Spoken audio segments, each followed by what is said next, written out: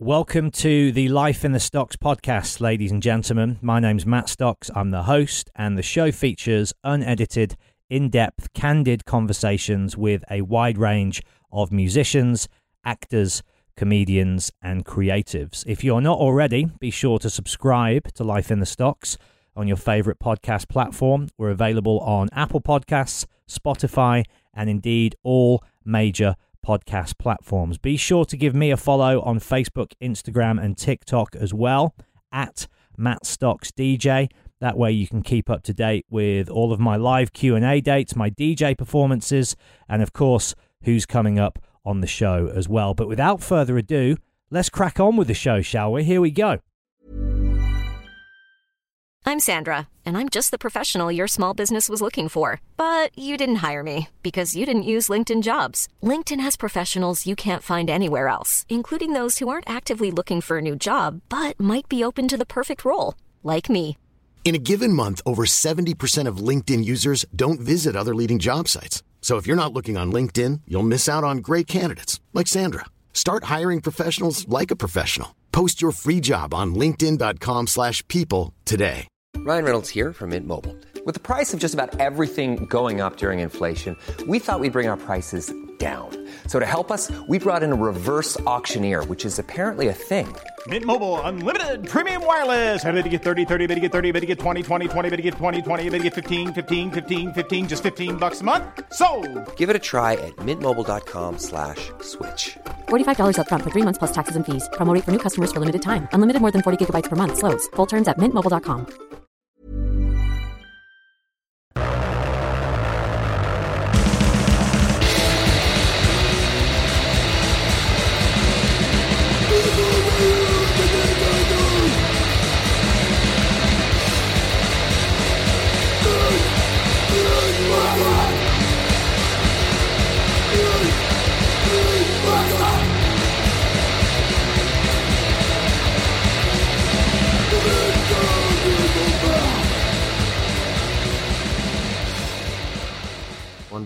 One, two. It's me, Johnny Doom. Hello.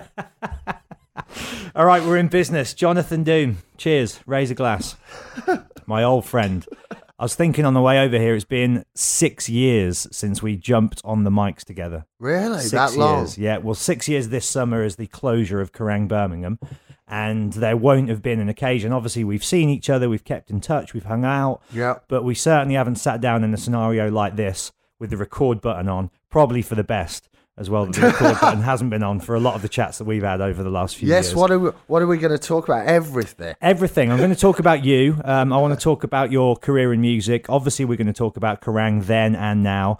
But I want to pick you up on something you said online the other day about Alan Partridge, the new season, This Time with Alan Partridge, and yourself not being a fan. It wasn't so much... And that's someone who's a long-term fan, obviously, of the character and all the shows he's done. Well, it's early days yet, because I've only watched the first episode of the new series, and I just thought it was a bit odd. Somebody said he was acting a little bit like his Stan Laurel character. That a lot more so in episode 2, I felt that. Yeah. Really? You know when actors go so down the rabbit hole with their certain method approach that they can't shake off that one character? Like, I find Tom Hardy is like that. Yeah. Like, it's almost like every character he plays has that sort of bone element of you can't really decipher what the hell he's saying. Yeah. I think sometimes these characters just get so embedded in people's psyches, don't they, that they can't really escape or shake them off. Also, Alan's, he's multifaceted, but you expect Alan kind of reactions to things, and I thought it was a bit different in that scenario. But it's a good scenario, having a one-style show. Is it the one show? The one show, yeah. It reminds me of The Office. Yeah. With the kind of camera movements and the awkward cuts, and it seems to me to be a lot more in that school of comedy than the old school. But I rewatched the other night, Aha, Knowing Me, Knowing You. Yeah. And I mean, that style of humour just wouldn't work in today's world, would it? So he obviously had to update it and switch things up because... Yeah, it's got to be topical, and it's got to kind of reference some of the things that people are talking about, in 2019, which, as we know, a lot of the time now is political things. Well, there's an episode in Knowing Me, Knowing You where he gets the Playboy model out, and it's a man who's now a woman, and he finds out that the woman used to be a man, and he's like, oh, disgusting. Yeah. And obviously now that would people would be in uproar, wouldn't they? Same way people are picking up on Ace Ventura, the first film, Finkel and Einhorn, where it turns out Einhorn is Finkel. Sean Young's character at the end, Yeah. you know, all that business. People are up in arms about it, but we'll talk about that later because things change, don't they? But yeah, I need to give it time, but I just thought he wasn't fully Partridge for me. No, and I do agree with that. I think I'm always going to miss a bit of a Mando Annucci influence as well. I think those new writers have got skills. You know, I like some of their writing. It's clever, but they haven't quite got that edge that the first few series had. Like, I tell you who I do like is Tim Key, the Yeah. actor who works the Twitter board. They have a really good rapport Yeah. and dynamic, and you can see that they bounce off each other really well. That's Yeah. probably the best part about the whole show for me. But yeah, I've still got to watch episode 2. Well, this is what I heard, dude. Episode 2, they lost 1.5 million listeners the other night, apparently. Viewers, watchers. sorry. Yeah. Yeah. So half the audience have just tapped out already. Wow. Savage. Interesting. And we should also talk about Leaving Neverland, not the sequel to Finding Neverland. No, I watched that. I watched that last night. The episode 1 aired, so I was eager to go and see what the reactions were to it because it's quite it's a very long documentary, 80 minutes, I think. and it's lots of testimonials and harrowing stories about abuse. What was your thoughts going in, knowing what you knew already? What was your take and position on the whole scandal before seeing this documentary last night? Well, I always liked Michael Jackson. I always found him an interesting character. Always enjoyed his music when I was growing up, whether it was Thriller or Off the Wall. First album I ever bought was Thriller. And he seemed like a fascinating character because he was into film, Spielberg, and fantasy, and he wanted to live in his own brilliant fantasy world. And I could relate to that. As I got older, I didn't like his music. I didn't like Bad. Yeah. And What about you didn't like Dangerous? Dangerous. Not even from a production point of view. No, not from a production point of view. I didn't like it. And that was when allegations started to come out. And I always thought there might be a bit of truth in them. Definitely thought there might be a bit of truth in them just because of the way he was always seen around young people. Always seemed to have these people following him round. And you just wonder, is it healthy, or is it just innocent, And then obviously there was court cases as well and him paying off people and settling things out of court, which then make you question it as well. And then you look at his fan base and they're fully supportive of him. So you've got this complete pulling at different sides all the time. Classic conspiracy theory material. I just finished reading that John Ronson book, Them. Yeah. And that explores all of that, like these extremist characters that where have people, such conflicting... Yeah, it's almost like you opinions can't and- seem to get to the bottom Yeah. of it. But I've always had my suspicions that he's had an interest in younger boys, and I've always had a suspicion that he has probably acted in an untoward manner in some respects, And this documentary, it just seemed so... It didn't seem like a cuckoo conspiracy theory. No. There's a hole in that foot, like theory. That like it didn't seem Not at flawed all. or convoluted, did it? No, I mean, it just looked like these guys who really looked up to him when they were young and then had a chance to meet him. And then Jackson does this strange ritual where he meets the parents and he makes sure he goes into their home and makes friends with the mum and builds up trust. And then before you know it, he's asking to share the same room or have sleepovers. And the mum and dad are fine with it because he's already been in the house and they're starstruck as well. So this whole method he uses of kind of getting in with the family and taking them on trips and befriending the boy and getting closer to him and breaking down that trust kind of thing. It just seems a bit like... Well, it's the classic tactic of any predator, isn't it? Is you Yeah. use your star power to influence and manipulate and... And that's why the parents, they felt like he was one of their own, he was coming into their house. And as a cynic, you'd say that would be his method of doing anything he can to get nearer that child. You pointed something out in the car over here as well to me, which was that the most harrowing thing about all of it is that these little boys, well, then little boys, now men, but were clearly in awe and in love with him. Yeah, I mean, it's people are saying, well, why didn't they come out with this? You know, the things they always say around abuse. You know, why have they waited?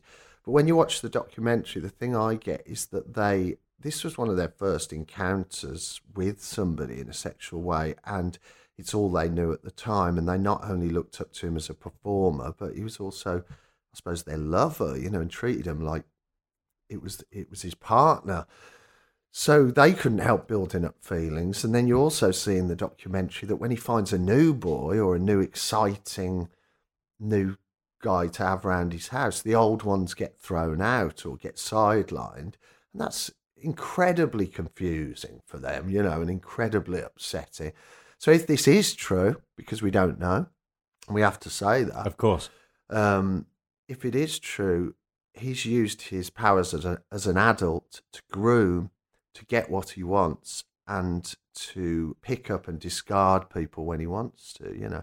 I think in some weird way he's kept friends with these people and their families as well. I think, you know, somebody said in the documentary he bought their house for them as a gift, you know, and that was around the time of his trial, almost like a silencer, almost like a kind of, Well, it's a payoff, isn't it? Yeah. Essentially. So he hasn't necessarily made enemies of these children. He seems to have kept in with the families, and he still has people who support him, like Macaulay Culkin, you know, where nothing may have happened in that respect, you know. But I think lots of us out there as parents or just as general fans of Well, that's what I wanted music- to ask you. You're a dad, so you can comment on it a lot more. If Justin Bieber was like, I want Lauren, your daughter, to come and spend the night at my house and you're not allowed to come, is there any scenario in which you're going to allow that to happen? No. The obvious answer is no, right? No, and I think gender's important in this one because I think because Michael Jackson's male, and because he's built up this, I want to have sleepovers and watch movies and eat popcorn my little buddies. with my little buddies, I think that kind of almost gets him off the hook. I think if he said, I want 4 girls round for the night, Then eyebrows would definitely be raised. yeah, or people are just Well, saying, what about no. if Lady Gaga asked Lauren for a sleepover at her house? Again, you're probably still not going to say yes unless you're allowed to be in the room and there, are It's you? just a strange 'Cause it is, it's a scenario. strange- It's just a strange There's no way about scenario. looking at any other way. And I think that makes me even more sceptical when someone says, oh, well, it's childlike, it's just him being the child he is. You know, I know that Michael Jackson's got some childlike qualities because I've been following him for years, the same as everyone else has. You know, he likes to play, he's got a fairground in his garden. He loves that childlike quality. But that just adds another sinister element to it. Well, he's clearly unwell, or was clearly unwell, wasn't he? And I think if you're brought up in a household where your dad is this tyrant dictator character who abused him to get the best performances out of him, not only that, but you've got to imagine when he was going out on tour at the age of 5, 6, whatever he was in the Jackson 5, his older brothers would have been up to all sorts, and there would have been groupies, and there would have been girls, and there would have been scenarios where the girls were playing and messing around with him as the little cute kid. So that would have been his introduction and exposure, wouldn't it, to sexual encounters? He wouldn't have been ready for it. He would have been, I guess, robbed of his innocence very early on. And so he obviously retracted into his own head as an escapist method to protect himself, and has then lived in this perpetual state of childlike, warped Yeah, reality. It does seem like he's had a different upbringing and a very strange upbringing, you know, where he's kind of almost had everything he wants as well, because there's always been money around. And he apart from perhaps regular friendships. Yeah, And totally. I did seem to be of the opinion, watching this documentary last night, that these relationships started as friendships, but then obviously over time they develop into something else. There's because also a he part in- shifts it in that direction. There's also a part in the documentary where it seems like he sends for these people. He'll like discover them. Someone will go, oh, here's a dancer. He dances just like you. And he almost kind of looks at Yeah. it and goes, I need to meet this guy. And you know, and then the system starts to go into place, as I was saying before. And if it was fully innocent, then it wouldn't look so weird to the rest of us. But for years, we've been questioning the fact that he has these people to stay with him for long periods of time, and why he's paying off parents as well, you know, when it comes to court cases. So, you know, from watching the documentary, which I do urge people to watch. I think there is another part as well. I think there's going to be a second episode. Yeah, there is a second half. But I would urge people to watch it and form their own opinions, because some of the stuff that comes out sounds to me like it could well be true. Yeah. And what is also illuminating and interesting is that so many people, because he is such an old school star in that all-powerful sense of the world, mega star, is that there's still people all over the internet outright defending him and saying there is no way he'd be capable of this. This is Michael Jackson. And that's a really interesting point in the whole thing as well, I think, because nowadays there's no stars like that around. And so if allegations against the likes of Gaga, Bieber, whoever came out now, they wouldn't be that same faction of fan base blindly defending them, would they? Because that old school star in that larger than life sense of the word, I think, is largely absent in today's culture, isn't it? Yeah. I mean, it's someone as big as Michael Jackson. Yeah, absolutely. I mean, we've seen it recently with R. Kelly, of course, somebody else who's now in the spotlight after years of just doing exactly what he wants. And we live in a culture where maybe that's got negative points, but it's also got positive points. And the Me Too movement and things like that is making people look at things a little bit closer than they may have done years ago. Same way that we look at the BBC differently in the 70s and things like that. So there's nothing wrong with people being critical, but yeah, you face an army of dedicated fans, people who loved him. And I said today on Facebook, I said Michael Jackson fans remind me of flat earthers in the sense that they'll deny anything. They'll just put anything together to get their ideology across, in the face of all this evidence. And they're really, really very certain of themselves and of his innocence. And I'm not certain. I could go either way, but the evidence for me is stacking in one direction. It is, isn't it? Final question on this topic before we get into yourself and the Johnny Doom journey. Yes. You used to be somebody who was very vocal online. You'd often use it as a tool for comic expression. Mm-hmm. I used to love that about you. You'd often speak your mind very openly. You'd invite people who are friends with you on Facebook into public open discussions and debates. Yep. And you've always been someone who would add like strangers and listeners and people that are just aware of you through your work as friends on your personal Facebook account. So you've always had this quite almost like a discussion board forum type approach to social networking. And I've noticed you've stepped back a lot from that in recent times. Obviously, that's a conscious move on your part. I wanted to know why. I had a lot of fun with Facebook, not so much Twitter because it hasn't got as many characters. Yeah. I had a lot of fun with Facebook for a good few years because you could talk about things that were topical. You could talk about news stories. You could put your own little slant on them. As I said, I did earlier with the Michael Jackson flat earther thing. You can have some humour in it, and then you can create these online discussions. But what I was finding over time, especially with regard to the social climate, the way people are reacting, intersectional politics, Brexit, the left versus the right, the emergence of the alt-right. I just found that everything I put seemed to put me in some kind of political ballpark for somebody, or it would just kick off some kind of argument, which then left the people in the comments section arguing with each other.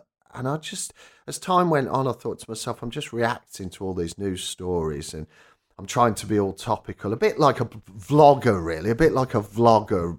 Yeah. Joe Rogan-y type stuff. An instigator as well. You're trying to stimulate debate and almost like poke the fire and watch the flames grow. But then obviously the flames got a bit too big and a bit too out of control and a bit too and then when you silly.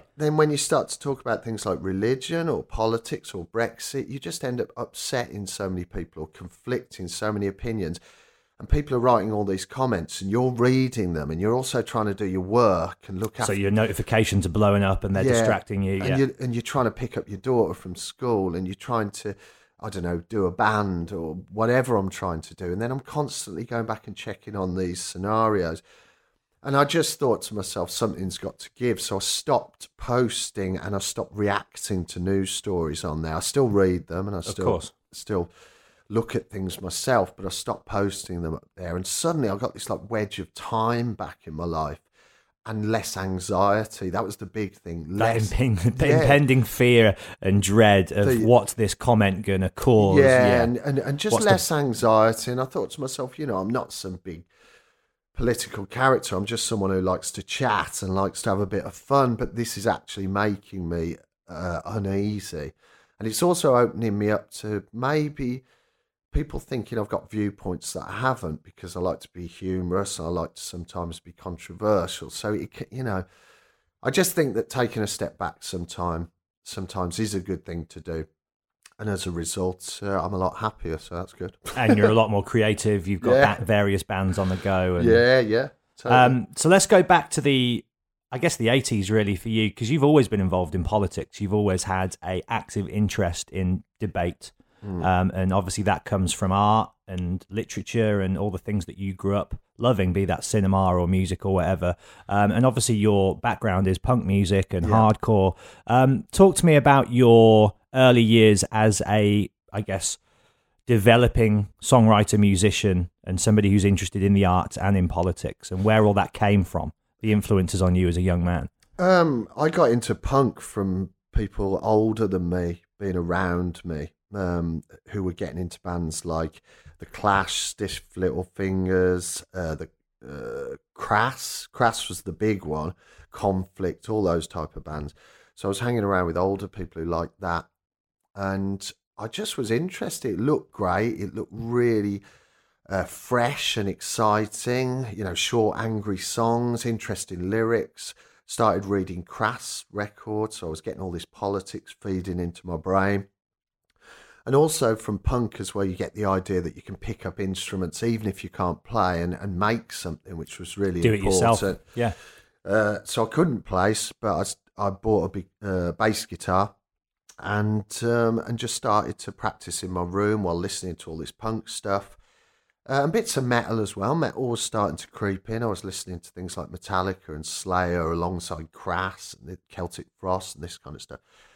And it was just a great time. I was living at my mum's. I wanted to find out ways in which to think in new ways. And I wanted to rebel a little bit against my parents, which I saw as quite safe and a middle-class lifestyle. Was this in Birmingham you grew up? Yeah. I grew up in a fairly middle-class place, round by Sutton Coldfield. And I wanted to move out and see the world, But yeah, so I started doing music really with mates who lived at school around there. And our influences were punk bands that were doing well. And we also used to go to Warsaw and to a pub in Spark Hill called The Mermaid and watch bands, whether it was punk bands or bands that were just starting like Napalm Death and things like that. There was a bit of a scene and a community. So I started to dress more punk and then felt like I was part of something. So and that was really the start of me getting into the punk scene and forming the band Doom, and then that being my life for a good few years of making punk music, touring, making albums, doing John Peel sessions, going to Japan, going to Europe, and just actually, getting out there and playing. And well, let's not brush over all of it. Let's go in. What was the modus operandi for Doom in terms of their lyrical content and the statements that you were trying to make? Because I know that the intellectual element to that band was at the forefront, right? Well, as much as it was sonically. Well, it was me and Brian. An attack. Yeah, it was me and Brian mainly, because we used to go to gigs together and we lived round the corner from each other, and we used to sit and listen to music in his bedroom. And it was all punk stuff. It was all politically challenging the status quo, whether it was coming from an anarchist perspective or a socialist perspective. And I suppose animal rights played a big part in feminism, it as well. Gender politics, all of that. Yeah, not so much gender politics. I suppose feminism in the sense of equality. We used to always talk about equality and ecology as well, looking after the planet and not abusing it and not polluting it. So I suppose all the things you could say are hippie tropes, really, because they're all the things that you want when you're young. You want to save the planet. You see all this injustice in the world and you want to do something about it. And bands like Crass were saying we can do something about it. We just need to get together and do this. And and shout about it, and we can make a change, you know. And you're very idealistic when you're young. Of course. So that was very much part of Doom, and we modelled the music on bands like Discharge and Chaos UK and Swedish stuff, where it was short to the point. The lyrics were short and to the point. You could get a message from it, and just wrote loads and loads of songs and got out there, really, and played with loads of punk bands. And Birmingham at that point, obviously you had Napalm Death, you had obviously GBH. Was there quite a thriving punk scene at that time going on in the early 80s? Or was Doom a tiny bit later? Doom was a little bit later than the bands like GBH and Drongos for Europe and all those kind of bands. We were a little bit of a different generation, and we had a bit more metal coming through at the time. Our stuff was a bit heavier, gruffer vocals, you know. Things were getting more extreme musically. And punk in Birmingham's interesting because punk, as much as we've had quite a lot of punk in Birmingham, it's never been an overtly political punk scene.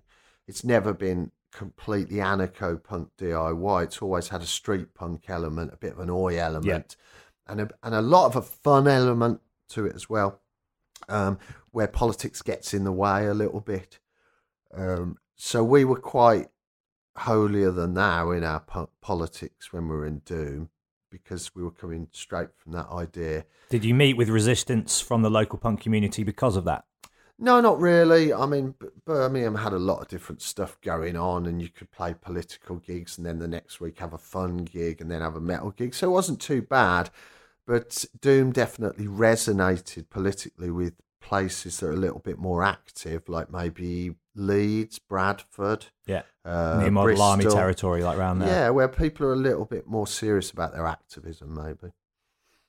And in terms of the international response to Doom, because there's been several Americans over the years that have met you and fanned out, like, oh my God, it's Johnny Doom from Doom. Laura Jane Grace from Against Me is one. Jesse Leach at the Q&A I did in Birmingham the other week. The greatest story, which we'll tell later, with Mr. Philip Anselmo. The best ident ever recorded in radio history. But how soon did you get out there and start touring further afield than the UK? As you mentioned Europe before, and did you make it any further afield than that?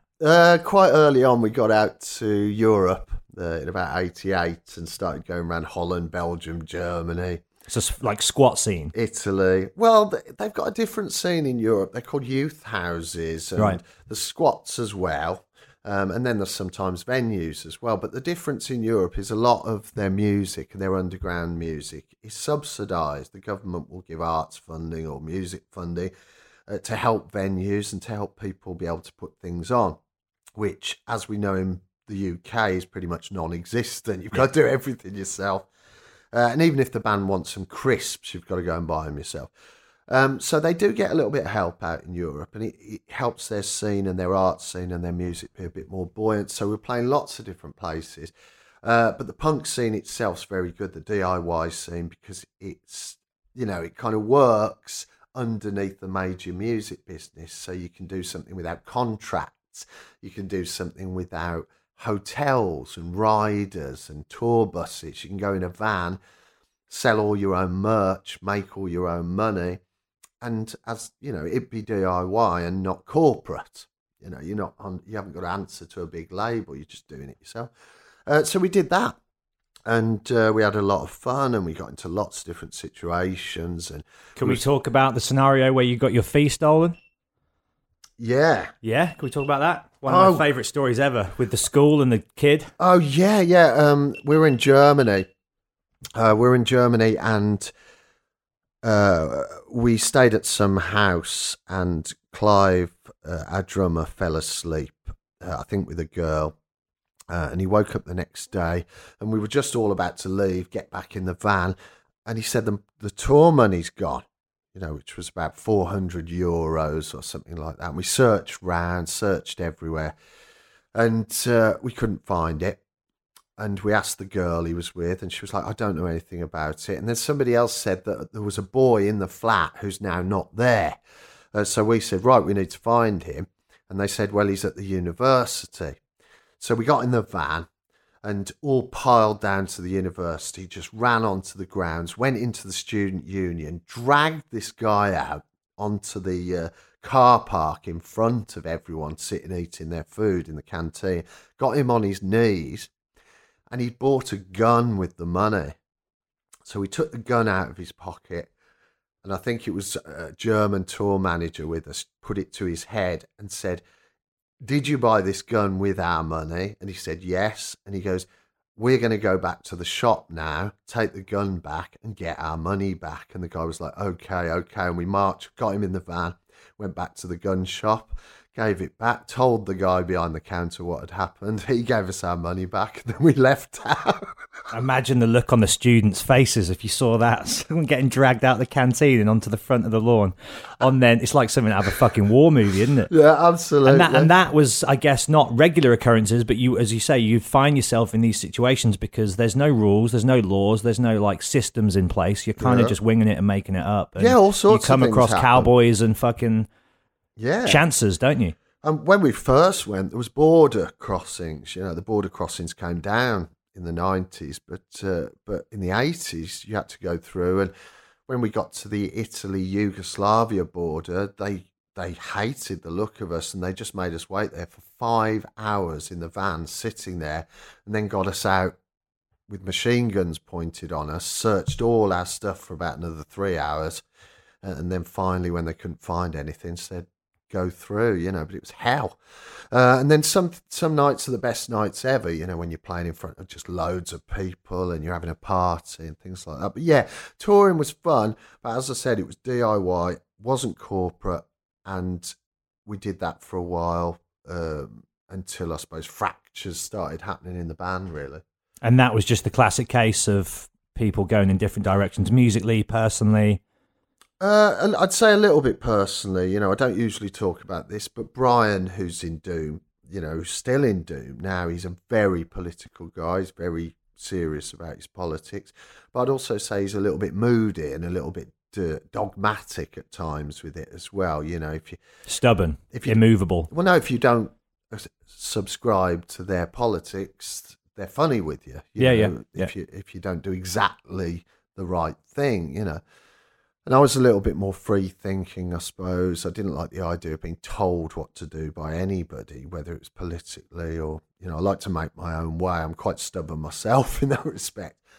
And I think the politics of being in a band like that can sometimes get a bit oppressive, where you've always got to be a certain line, a certain political line. And I found that quite hard to follow as the 90s came, because obviously I was turning 20 and I was wanting to meet different people and go and do different things. And as much as I love the punk scene, I'm still involved with the punk scene, there was part of me that wanted to go and explore and meet other people, and that's what I did in the 90s, really. I got more into the rock scene, I got into dance music, I got heavily into hip-hop, and just started diversifying my friend group away from just punks, just activists and anarchists, Was there always that suspicion of emerging genres like rave, like hip-hop, within alternative and underground guitar-based scenes, as we've seen over the years? Like a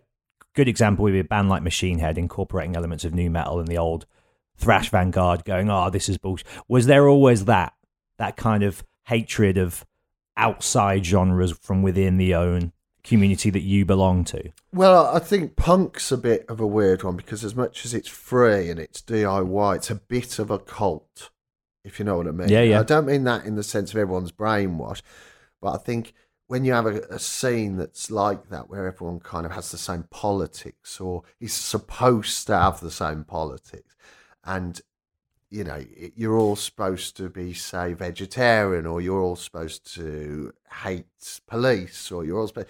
Then if you all have that same herd-like behaviour, and then somebody stands up and says, well, just a sec, I question that, and then that person's a traitor, or get that person... It's like Bolshevik stuff, isn't it? Like Stalinism. And you see it on Facebook as well. A lot of punks or a lot of left-wingers will only speak to other left-wingers. They won't have one right-wing person on their page. Yeah. If you voted Brexit, then I can't talk to you. Yeah, they'll just delete them, and they just want and them that's out. not a way to solve issues, is it? Just to kind of pretend like it's not there. Well, and that's put the barrier specifically up. what I didn't want to do in Yeah. the 90s. I wanted to meet everyone. I wanted to go into the depths of lots of different other areas. Punk was one that I'd been into, but I was interested in what dance music was all about, what hip-hop culture was all about, and also started getting into the occult, Satanism, black metal, and From an intellectual point of view, as much as from like that visceral gut level, did you want to just explore the philosophies behind these? yeah, music, wanting to know what the scene's about, wanting to know what all the imagery is about, reading books about it, but trying to just get more breadth on different viewpoints and different scenes and different subcultures. And that was probably arguably the best decade for subcultures, wasn't it, the 90s? The 90s was fantastic for new things coming through, feeling like they're fresh. I mean, you could argue rave was just disco again. Yeah. The emergence of disco, which had happened, in the 70s. Like Disco was perhaps more of a middle class, pseudo-intellectual kind of chic thing, though, wasn't it? Whereas rave was a bit more working class. Well, I guess disco initially started as ghettoized kind of. Disco's a big gay thing as well. You've got to imagine it's about people finding themselves and a place where they can express themselves in a free environment. But rave was more about people discovering hedonism. Just down and dirty, nitty gritty. With lots of new technology to make the music bigger and better. And then lots of people going out to fields with big sound systems and drugs as well. It was definitely about drugs and hedonism. Some would say it was only about that, But, Well, the second summer of love is often what it's referred to, isn't it? And exactly at the same time, When ecstasy was pure. Yeah, but exactly at the same time, everyone's losing it in a field to some bleepy dance music. You've also got grunge happening at the same time, and black metal. And gangster rap. And and all these things, and they're all quite dangerous. That's the other thing. I like a bit of danger. I want to find the new thing that people are talking about and why are they talking about it.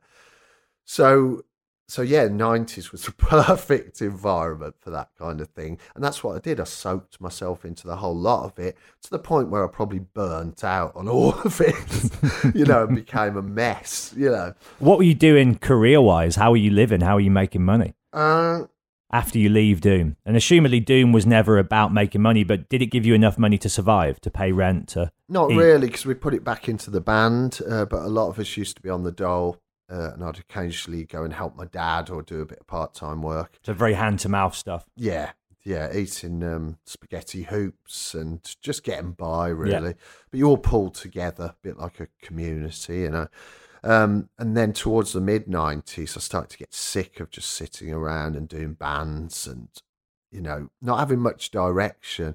So I started working behind the scenes at gigs, putting up the lighting and sound equipment at the NEC, the NIA, working, quite weird hours, but it was nice having money coming in, working in the music industry. You're seeing bands as well, walking backstage. It's all quite fascinating and interesting. It still feels as well, having been on a few tours over the last few years myself and really just exploring that world for the first time, the live side of things still feels like it's a club and a gang and you're all in it together, and it has that community feel even now still, whereas everything else I think has been sort of whitewashed with corporate kind of monotony. I do still feel like when you meet certain bands, they have that kind of old school traveling gang mentality. They've got the old school Motorhead style road crew. The people who work in venues are kind of on the same page, and I do think it's a very exciting area to work in if you're interested in music and culture. And I was just about to say it's like a pirate lifestyle, isn't it? I was about to say, actually, it's a real double-edged sword because you end up working in the music business, and you'll probably relate to this, and you're suddenly in this environment that you understand and you're excited by, but then it starts to dawn on you that that's work, and you kind of go, I hope work finishes so I can go and enjoy myself and go and see my girlfriend or go and get some food or X, Y, and Z.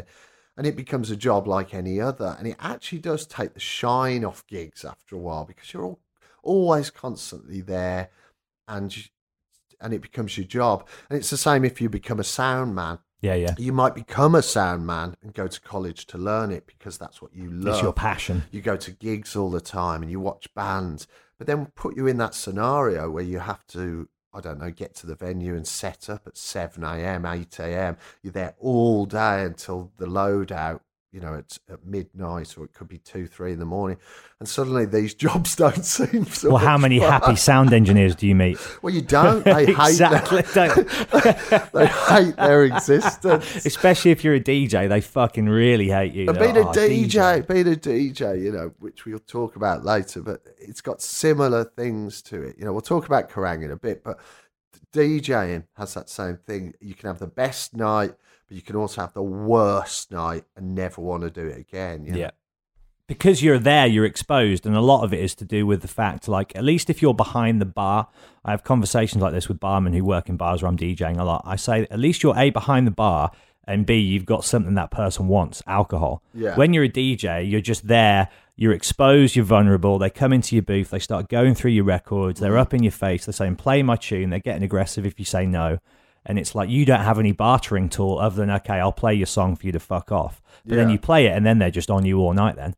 Yeah, and also just people, you have to deal with people who are just so, like, drunk and rude and kind of, you know, I'm going in 10 minutes, so play my song, tune and all that kind of stuff. And it's so out of step with what you're already playing. You think, well, why would I play a song that's not going to work? For you to then just leave, and then I'm left to pick up the pieces. But also it's an age thing as well. You've got to remember, you know, I didn't join Kerrang till 2004 when it launched. You know, and I was older, so, you know, DJing in your 40s is a lot different to DJing in your 20s and things like Of course. that, you know. Well, late nights, you know, especially if you're driving, in which case you were a lot of the time, it's like, oh, I can't even really drink or have fun. Then it really becomes like you're clocking in and out, doesn't it? Yeah. And you get home at 4 a.m. and you're just wired. Yeah. Well, dude, I was on tour with Steel Panther the other week, and I played to 4,000 people in Oberhausen, Germany. And I DJ'd between the two bands, and as my last song before Steel Panther came on, I was dressed as Wayne from Wayne's World, and I finished my set with Bohemian Rhapsody. So I thought, the Wayne's World connection, the film's just out, it's an epic sing-along song, it's going to be perfect. And I just had 4,000 people, Galileo, sing. And then after it, even after I'd watched Steel Panther, I'd gone home and I was just lying in my bed, like sober. I wasn't even like tweaked or high. Yeah. But I just couldn't get to sleep till about 4 a.m. because I was just fucking rushing. Like, I was so amped up. And that's a hard high to come down from. And I didn't even write that song. Do you know what I mean? So God knows how people like Freddie Mercury actually felt on the Live Aid stage. Fucking, it's a potent drug, isn't it? Yeah. And you can see why traveling musicians get into hardcore drugs to maintain that high. And yeah, I don't regret it. I've had lots of fun. Doing gigs constantly and DJing and being out and about and going to gigs myself and stuff like that. I've done so much of it over the years, and lots of it's been fun. But you know, obviously there's points where just your body goes no, or you've got to slow down, or like me, you had a child, and you know, there's just little factors that change the whole thing. But there's no shortage of people out there having fun. No shortage. So what are you doing when Loz finds you in a pub in Moseley and offers you a gig on Kerrang? Is that what went down? Is that what happened? Yeah. What are you up to at that point, personally and professionally? How are you spending your time? No, yeah. Well, I did that job for quite a while, you know, behind the scenes, and then I got tired of that, and I'd always wanted to do a degree, so I went back to university as a mature student when I was 28, and I did a media degree, just to do it, just to see if I could do it, you know, and I got a 2-1, and then came out the other side of university not really knowing what I'd do, but I wanted to do something media based, and I ended up working for a mobile phone company making ringtones. Really? Yeah, and it was a real boom business. Everyone had those Nokia phones. Yeah. And you'd have songs for the first time. They were like digital replicas of songs. And I used to have to make the chart, but with single notes, like do do do do. You know, it was really weird. What were you working with? You mean making the tunes? Yeah, what were you using? Cubase and a little MIDI keyboard. And they really liked me there. You know, I started kind of chatting to them all. And then I ended up doing the magazine adverts and making pictures that could go on your phone of all the bands. So I do like, you know, My Chemical Romance, this. And I used to do the adverts for Kerrang magazine. And I started making lots of money for the company just by creating ringtones and pictures that people wanted. I suppose the first memes as well, Yeah, in your own way, like funny pictures of Gollum. Well, you've always been a fan, when you used to share pictures on Facebook, you've always been a fan of, visual gags. And silliness and, controversial humour. So I was good at that, and then I became a manager there, and it was going great for a while. But it's a boom or bust kind of environment. They made a lot of money, but it just caved, as soon as technology changed and people could get their own tunes on there. Yeah. It was dead, Yeah. So while that was kind of dying, while that company was going down, I met Loz in the custard factory in Birmingham, and he said, we're starting Kerrang Radio in Birmingham. Did you already know him? No, I didn't know Loz. But he knew you, assumedly, or he'd knew of heard you. about me from a few people because he was scouting around looking for potential DJs. He had a lot of slots to fill, and they were putting a lot of money into the launch of this big Kerrang Radio rock station in the heart of the country as well, in Birmingham, which has got a big rock heritage anyway. And they launched it. I remember the weeks leading up to the launch. It was a very exciting moment in Birmingham's cultural history. Yeah. And anybody who, like me, grew up around this area was aware of it, weeks before it finally did land.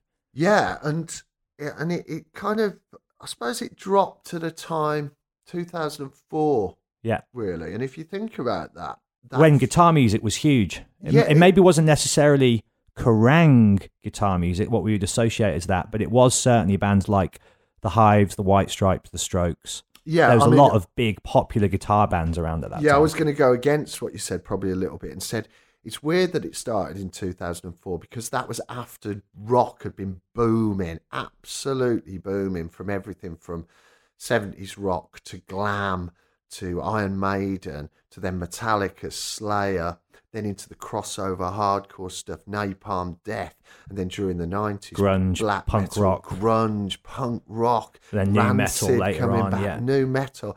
So Kerrang launched after that. Yeah, massive glory days for rock and metal music, probably the height you'll ever get in terms of commerciality and record sales. You had Headbangers Ball on MTV and things like that. So when Kerrang launched, it was almost at the start of Britpop and little bits of rock resurgence, but and definitely things emerging like pop punk and emo starting to emerge, and post hardcore as well, and things like that.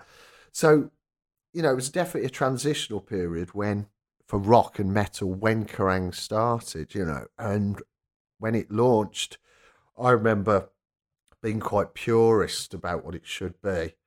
Well, I think you were that up until the final days of the studios in Birmingham. I think you were always the one that very much tried to fly the flag. We should be playing Bring Me the Horizon in the daytime, because that was always the fight, wasn't it? As that band were clearly one of the bands that were on the up. The station was like, no, before that, I mean, I was very much like, we should be playing anything that's the Kerrang brand, or has been over the last few years, whether it's Aerosmith, Black Sabbath and AC/DC, or whether it's Iron Maiden, or whether it's something like Journey, or whether it's Linkin Park, or whether it goes to Linkin Park, or whether it goes to Napalm Death. I don't think rockers are scared of their own genre, so I thought, this is a great chance to be eclectic. But then when I got into the radio industry, I didn't realise that these people really do know, I suppose, how radio works. I don't. I came from a music background. Yeah.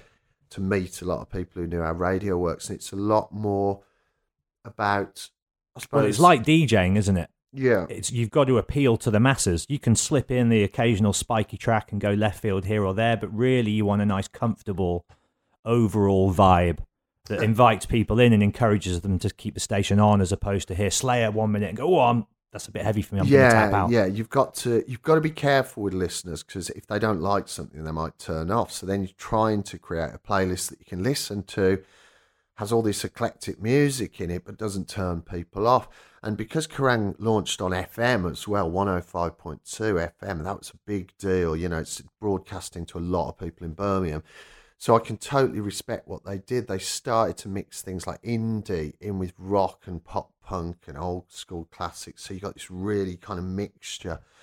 And of course, any radio station as well has to reflect, unless it's a classic station, it has to reflect something new that's going on as well. So you've got to take little bits from what's happening in 2004, 2005. And at that time, yeah, you've got Oasis and Blur, I suppose. Well, it was more like the Libertines, wasn't it? Yeah, the Killers. Yeah, the Libertines, Killers. Even things like Block Party. Scissor Sisters, Yeah, things yeah, like yeah, that. yeah. Muse and Yeah, stuff yeah. like that, colliding with Good Charlotte and all the bigger metal bands, things like that. So yeah, we did a good job and definitely got a lot of listeners at Kerrang when it launched. Loads of support, loads of local support, and it seemed like people loved the vibe of it as well, irreverent and fun, and being able to chat to you about a rock station in Birmingham, the home of metal. It always sounded, and this was, I think, the key thing as to why it was so popular for so long. And as a listener, first and foremost, before being a presenter on there, it always sounded like the kind of place you would want to work, want to hang out. And it had that old school, as you say, irreverent feel to it. That it was kind of just like anything could happen. Presenters would walk into other shows and just hang out, have a chat. And there wasn't like a rigid radio format that you hear everywhere else in the commercial landscape. Well, there was a freedom, wasn't there? And everything else is in London, or every other opportunity seemed to be in London or somewhere else. So to have Kerrang in Birmingham, where there's a bit of media, but as you know, it gets sidelined a lot. So I was really proud of it and really excited by it. And then all these different people were coming on board and saying they loved it. And as you say, the presenters were all clicking and. Tell me about some of those early presenters, because you were obviously there from day one, so you got to see all these larger-than-life characters like Ugly Phil and Stuart Cable and Tim Shaw, people who are still regarded with such high reverence by people in this area and beyond. Well, yeah, you realise they're presenters at the end of the day. They could be on any station, really. Yeah, It just so happened a lot of them were on a rock station. And the strength of a presenter isn't just his knowledge of music. It can be to entertain or just to be able to make people feel good or comfortable. I think people in rock and metal, though, they want to know that you know it and you live it. That's the difference. They want to know you're the genuine article. So meeting all these people was nice, but it made me feel like I was an absolute expert. I'm not being horrible to the other people. I love the presenters I've worked with, but it made me feel like an absolute expert in rock and metal, and I'm not. There's people who are more expert than me and know more facts and own more albums. But in that environment, I felt like I could just add so much to the station, and they got me doing underground shows straight away, like Full Metal Racket and punk shows and this, that, the other. And did you enjoy that, though? Did you enjoy that feeling of like, oh, I'm the insider, as you say, resident rock expert? Yeah, because I felt like I could go into areas that no one else was going into. They had their Green Days and their Good Charlottes and their Paramores, and then also the Killers and the Strokes and the Hives. But I could just be playing Dimmu Borgir, some black metal, Mastodon, and I was reading in the magazines at the time, Terrorizer and Zero Tolerance, and just getting all these bands here. So yeah, it was a fantastic time. And I was also learning to be a DJ because I hadn't got DJ skills, I hadn't got radio industry skills. I only did one module of it when I went to university and decided I didn't like it because I didn't want to speak. But yeah, ironically, I ended up being a DJ for 15 years, I think it is now. Let me ask you this. Your style is so distinct.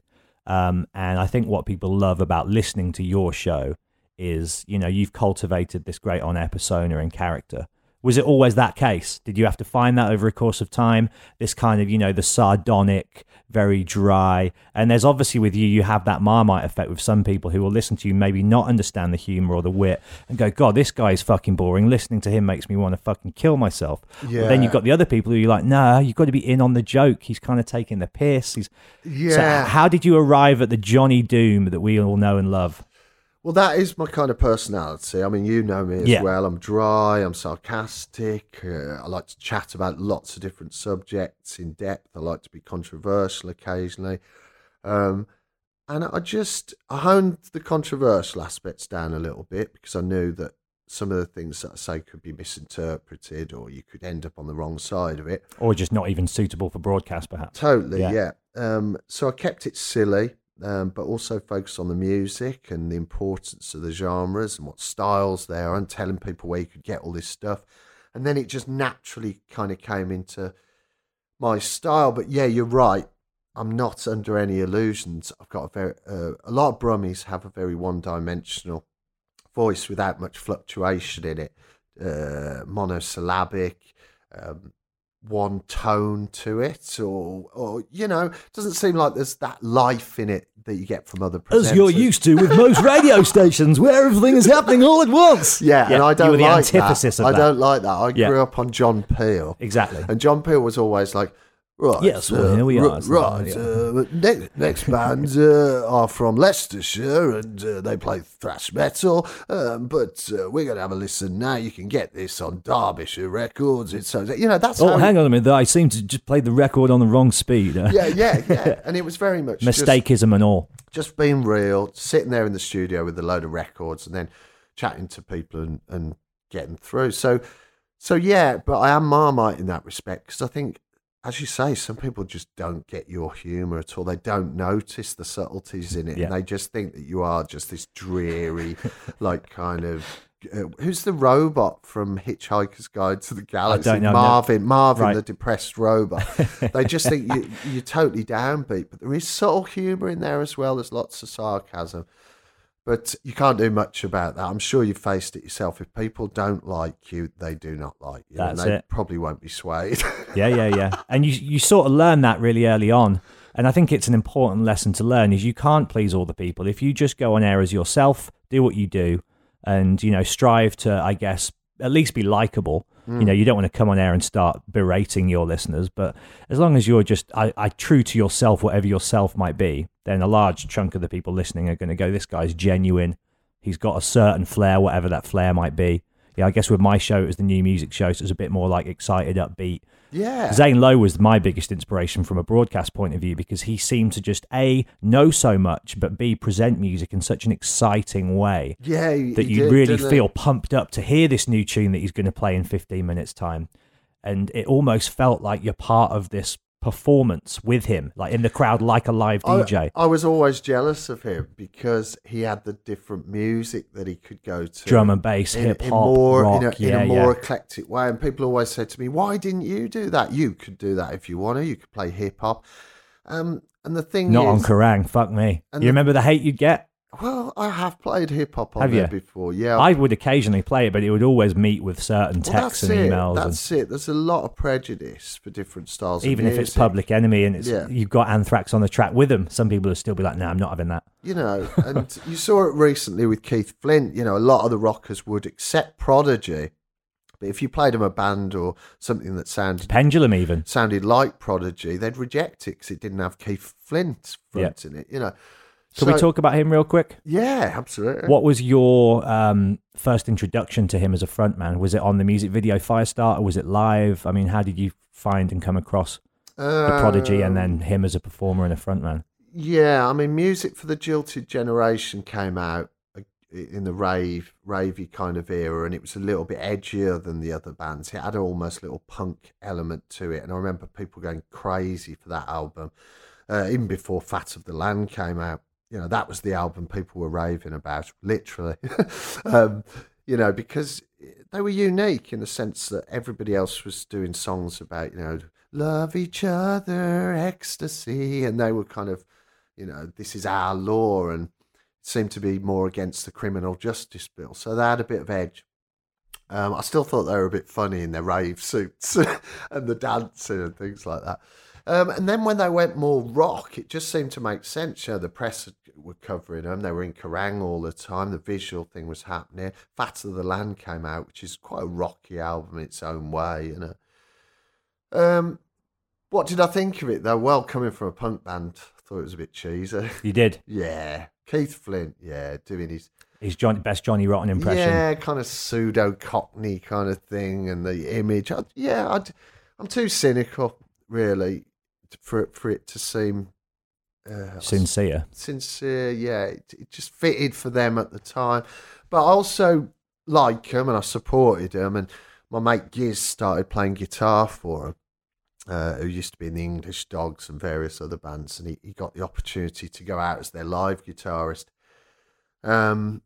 And he played some massive gigs. Moscow, I think he played with them. Well, I think the general consensus, whatever you maybe thought of the music, was that they were unstoppable live. Like one of the world's greatest live bands. And the whole concept, having an electronic band that was almost like rock and punk mixed together. I was supportive of them. And my mate went out to play with guitar with them. And then I went to his wedding, and I was just having a dance on the dance floor, and Keith Flint was next to me dancing, and Maxim and Chumbawamba. So that was a weird night. And then I also went to watch them with Giz, and he took us backstage, and I met Keith Flint, and he was just like, all right, and gave me a beer, and I nicked some crisps from their rider because I was really hungry. But yeah, it just seemed like a nice guy, but I didn't know him, and I wouldn't ever say that I know anyone that I don't, I only met him a couple of times. But Prodigy were good, and he's going to be sadly missed, I think. And it's sad the way he went. Isn't it savage the way, and it all seems to be 90s guys, right? Like, Scott Weiland, obviously Chester Bennington, I guess he was still 90s. And all these guys, man, Chris Cornell, Keith Flint. What the fuck's going on, dude? It's something I can't relate to that much. I mean, one of the things I did in the 90s, especially when I embraced Satanism, I suppose, and the occult, was to kind of sort myself out for the future, really sort myself out deeply inside, where I was going to make a decision that I wasn't going to let depression get to me, and I wasn't going to be beaten down by life, and I was going to do whatever I can to keep myself strong. Give yourself the tools to... Yeah, and Satanists, one of the things, not all Satanism's positive, of course, but one of the positive things was love yourself, love life, live it to the full. You've only got one. There's no other. So embrace it and try and respect it, right? And try and cherish keep it, going. Yeah, try and keep going, because that's all you've got. And that stuck with me. And as much as I, can empathise with people with mental health issues, totally, all sorts of issues. My parents and people like that, have had mental health issues over the years, so I can empathise completely. But it's definitely a place I don't understand fully. When someone like Chester Bennington leaves behind all these children and everything, and you just can't totally understand. And Chris Cornell as well, but you can bring lots of factors into it, can't you? They've had lots of fame, they've had lots of drugs. They've had, they might be on antidepressants, painkillers, changes in their love life, their financial situation. There's all these things going on underneath that you're not privy to. You don't get to see, just like you don't get to see me when I'm at my lowest. Of course, crying in the darkness. Well, the internet's a big part of it, isn't it? Is people choose to just project the positive and look how exciting my life is, and you're obviously not gonna. I mean, I'm fully, respectful of people who do, but actually post about the less good aspects of life and say, I've had a shit day today. Yeah, without moaning and kind of. I see a few people saying that, and it is positive to say it to people occasionally. Here's what I wanted to ask you, though, because someone who came up through the 80s, what's weird and really scary and troubling to me is that they all seem to be figures from a particular period in time. And if you look at all the 70s, even the 60s people, either they died very young because of whatever excess, but if they lived, your Keith Richards, and then going into the 70s with punk, obviously, like in glam, even Bowie, people like that, none of these people, although they might have struggled and still struggle with mental health issues, none of them have taken their own life. From the 70s, from the 80s, and then as soon as we get to the 90s, I guess beginning with Kurt in the middle of the storm, so many of the figures from that decade, be it from grunge, be it from nu metal, be it from rave, whatever, it seems to have affected that particular bracket. Yeah, I've got a few theories on that. They're probably not going to be very popular, but it's kind of like a therapy culture, American therapy culture coming into music, that you're a damaged bird, you're a wounded bird, in a world that you don't understand. Grunge, emo, new metal. All about this kind of self-pity. Yeah. But Prodigy weren't a part of that. No, not every band is. Some bands are like, get out there and live your life, be triumphant. But there's a lot of insular thinking in rock and with metal. The Cobains and the Cornells and the Weilands and the Benningtons. And again, someone like Cobain, who started as such an enigmatic figure, a great songwriter. Bleach is one of my favourite albums. It's grunge, it's got great lyrics and all that. And then he just, disappeared into a druggy kind of self-pity, a morose kind of, oh, nothing's good enough, we've just sold out kind of mentality, which ended in his suicide. And there's a cliche, isn't there, dead at 27, because so many rock stars burn out or have burned out at that age. Your Jimi Hendrixes, your Janis Joplins, your kind of Kurt Cobains. And I guess it's all or nothing at that stage. It's kind of you burn out when it's all intense and everything's burning brightly and it's all chaotic. Or you live through that and you wait till your life inevitably calms down, which it will do. Yeah. But a lot of them go out when they're at their peak and in the midst of the storm. But I do think, as you were saying, what is it about that culture? Well, if you look at the lyrics of Linkin Park and this kind of crawling in my skin and the end and the kind of... Well, Tim from the band Rise Against said something really interesting to me because he knew Cornell and Bennington very well. And he said the thing with those guys is you've got to look at them like lion tamers. They make it seem very seamless and easy to go up on stage and sing about this stuff. But actually, deep down, if you do listen to the lyrics, there's a lot of pain. There's a lot of inner torment going on there.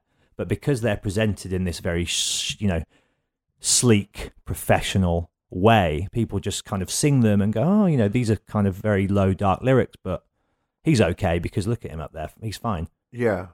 Yeah. And that was their great skill, I guess, was making it seem like they weren't in this inner pain.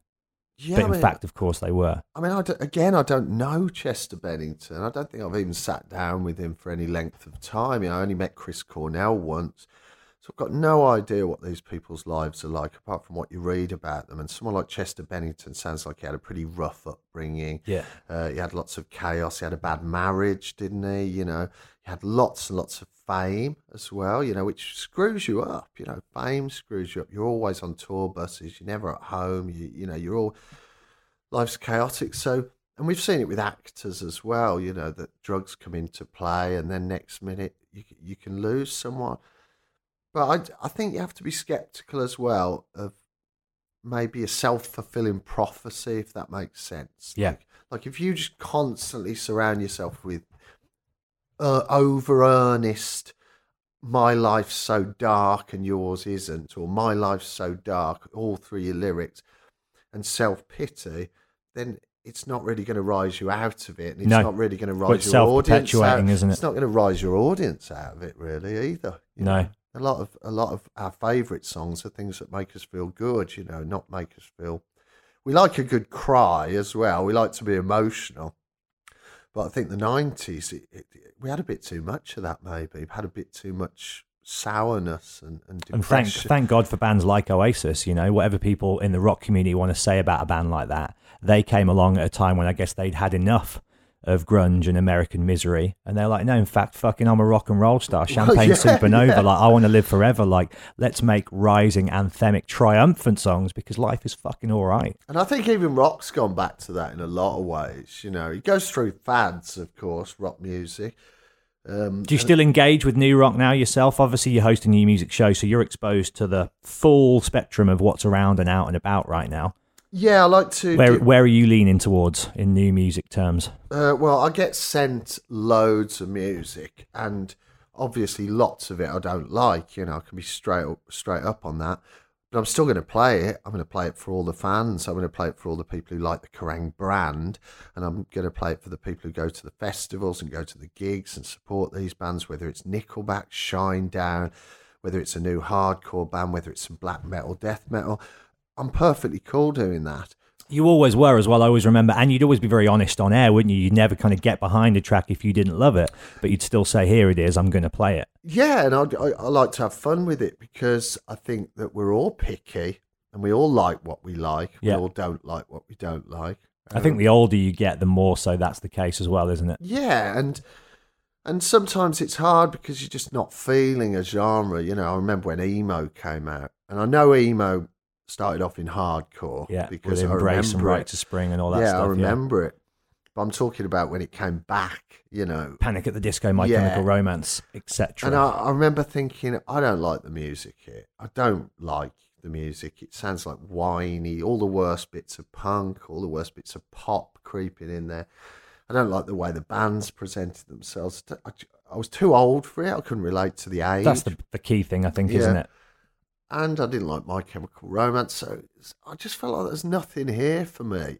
Do you remember how fucking huge that band were and the reactions that they would garner from listeners on both sides, love and hate? Yeah. I was chatting to my mate Steve on the Right Act podcast recently. I was saying they were arguably the last band that inspired that level of a reaction of either fervour or complete fury. Yeah. There's been nothing really since that, has there? They also split the scene as well. The old school rockers and even the new metalers weren't going to get on board with this new thing. It was too much teenagers' own music. Yeah. Scene Kids and Fallout Boy. And then also the metalcore stuff as that started to come through as well. Bring Me the Horizon, Deathcore, all that kind of stuff. Scene Kids. And I always hated that term scene kids because I never really understood it. I understood punk and I understood goth and I even understood grunge in a way. But when scene kids came out, I went, scene? What scene? Yeah. You mean having giant fringes and clothing that all seemed to be brands and all seemed to be bought at Blue Banana? They were just fashion victims. They were really, and I suppose they'd got MySpace and the internet by then. So everything they were doing was about how you look. So they were the start of social media, wasn't it? The first selfies, you know, and fringes. And I never had MySpace, thank God. And I was never into any of that music growing up. So I just missed the whole boat on it, thankfully. But music changed a lot, you know, in the 2000s. And the way we get music, the way we sell music, the way we consume it, you know, started downloading Spotify, streaming, MP3 players, everything changed. And that's where the rock scene, you know, for me, I just started hearing less stuff that I liked, but obviously there's still loads of great stuff out there. There's music everywhere. If anything, there's too much music. There is too much music. And if someone says to you... How many tracks do you get sent on average a day? No, really. I mean, some have stopped sending them because I just I can't get on to everything. Up. I mean, just before Kerrang closed, I remember every day we'd have the big box with all our specific presenter names on and all the mail that would come because people would still mail out CDs at this point, and you'd get at least half a dozen every single day, wouldn't you? If not way more. Yeah, and you have to kind of almost pick the big stuff. The stuff you think is going to be big, and then you've got all the underground bands who you know or are great and you want to support as well, and they're getting in touch with you going, John, can you just play our new single? I'll try, but in the scheme of things, you do try and play the biggest bands and the bands that are going to make the most emphasis and the names that you trust with being good. But as I said, it just seems like there's music everywhere and almost not enough people to listen to it, or not enough hours in the day to listen to the amount of stuff out there. And I do 2 or 3 bands myself. Yeah. So I'm adding to it, But yeah, the rock scene. As a side note off the back of this as well, obviously the ongoing debate is festival headliners. Who's going to fill these shoes of AC/DC, Iron Maiden, etc.? What's going to happen next? If you could lead into that. I think the rock scene's been in bad shape for a little while. I think it's shifted back to classic rock. That's where I think that rock went over the last few years, back to its roots. Rival Sons, Tyler Bryant, Blackstone Cherry, all that stuff. And it's got a captive audience of kind of 40-year-olds and up. You'd be surprised at how many young people are at those shows, though, because it does seem to be a family-friendly kind of thing. So I suppose it crosses over. You'd have parents and children. Yeah. But people seem to have gone back to this idea of 70s, early classic 80s, classic rock. That is the sound. we don't want your hip hop beats. Well, even bands like The Struts, who I think are fucking wicked, and then the obviously hype band of the moment, who I think are not so wicked, Greta Van Fleet. Yeah, they're just a carbon copy of Led Zeppelin, aren't they? But yeah, well, yeah. There's nothing original there. But this stuff does come around again. I'm just a little bit miffed that we haven't embraced both, like the futuristic stuff, the new stuff, new exciting things, and a bit of classic rock as well. But it seems to have almost split into two camps. Yeah. And that's where we go Planet Rock Radio, Kerrang Radio, and that annoys me as well. I think I'm not dissing Planet Rock. They work in the same office. I love the people who work for it. They know you even love Wyatt. Almost. But yeah, it annoys me that you can't bring these things together a bit more, because now we've But then were they ever together? Would you ever have, say, a Slayer fan with a Korn fan back in the peaks of the... Do you know what I mean? Because I've always felt like it's always been a bit segregated and divided, rock. It is segregated and divided. Because if you look at a band like, say, Bring Me the Horizon going out with Machine Head, remember that time when they went out with Machine Head and they'd get bottled and booed every night? And... Yeah, but what I'd say is it musically moving forward or technologically moving forward? Or is it regressive or is it going stuck in the past? Quick, everyone, we need to run back to the 70s when it was all good and pure and about bluesy riffs and cowboy hats and flares, I don't know whether I want to go back to the 70s. I am forward thinking. You were there the first time around, yeah. So I'm forward thinking. But then do I want my rock bands to have grime rap in it? Or do I want... Well, maybe you could answer that question, do you? I certainly don't. I think I'd probably rather listen to grime on its own. It's just grime. Yeah. And not have the guitars in there. I don't... I play guitar.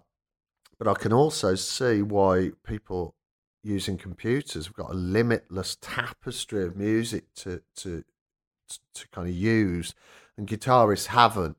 When you slab a guitar on something, unless you're an absolute virtuoso like a Tom Morello, and then you can create new sounds. Well, yeah, but also, but even he's gone electronic, hasn't he, with his new solo project? Yeah, his last one. And I just think that you look at the top music, or you look at the music that's making waves in 2019, a lot of it seems to be about image, video. Well, that's the culture we're in now, isn't it? Being a larger-than-life character like Nicki Minaj or even Ariana Grande, or, just being this kind of, I suppose, Lady Gaga style thing as well, where you're your own brand. Mm-hmm. There's just you do everything. You've got a larger-than-life character, mad videos, and you do a mixture of hip-hop, R&B, dance, but it just gets people in the clubs, on the dance floors, and you're huge, That's the kind of thing that everyone seems to be moving towards. And when a band like Paramore or a band like Bring Me the Horizon do it as well, where they go... see you later, rock. Yeah, see you later, guitars. rock. Yeah. We want a piece of this as well. And then even Papa Roach come out with an electronic single or whatever. You can, or Mark Hoppus starts working with Chainsmokers. All these different things. You start to realise that rock's struggling at the expense of these huge characters who are the modern rock stars. They are the modern rock stars. Yeah. Let me just say something. I think a really pinnacle thing to talk about there is Nickelback came out with the song Rockstar, and it was big. I don't know what year it was, but we were still Let's at say Kerrang. 2005, 6, maybe? Oh, it'd be later than that. You think so? Right. But yeah. So Nickelback came out with the song Rockstar, and it was a big hit and whatever.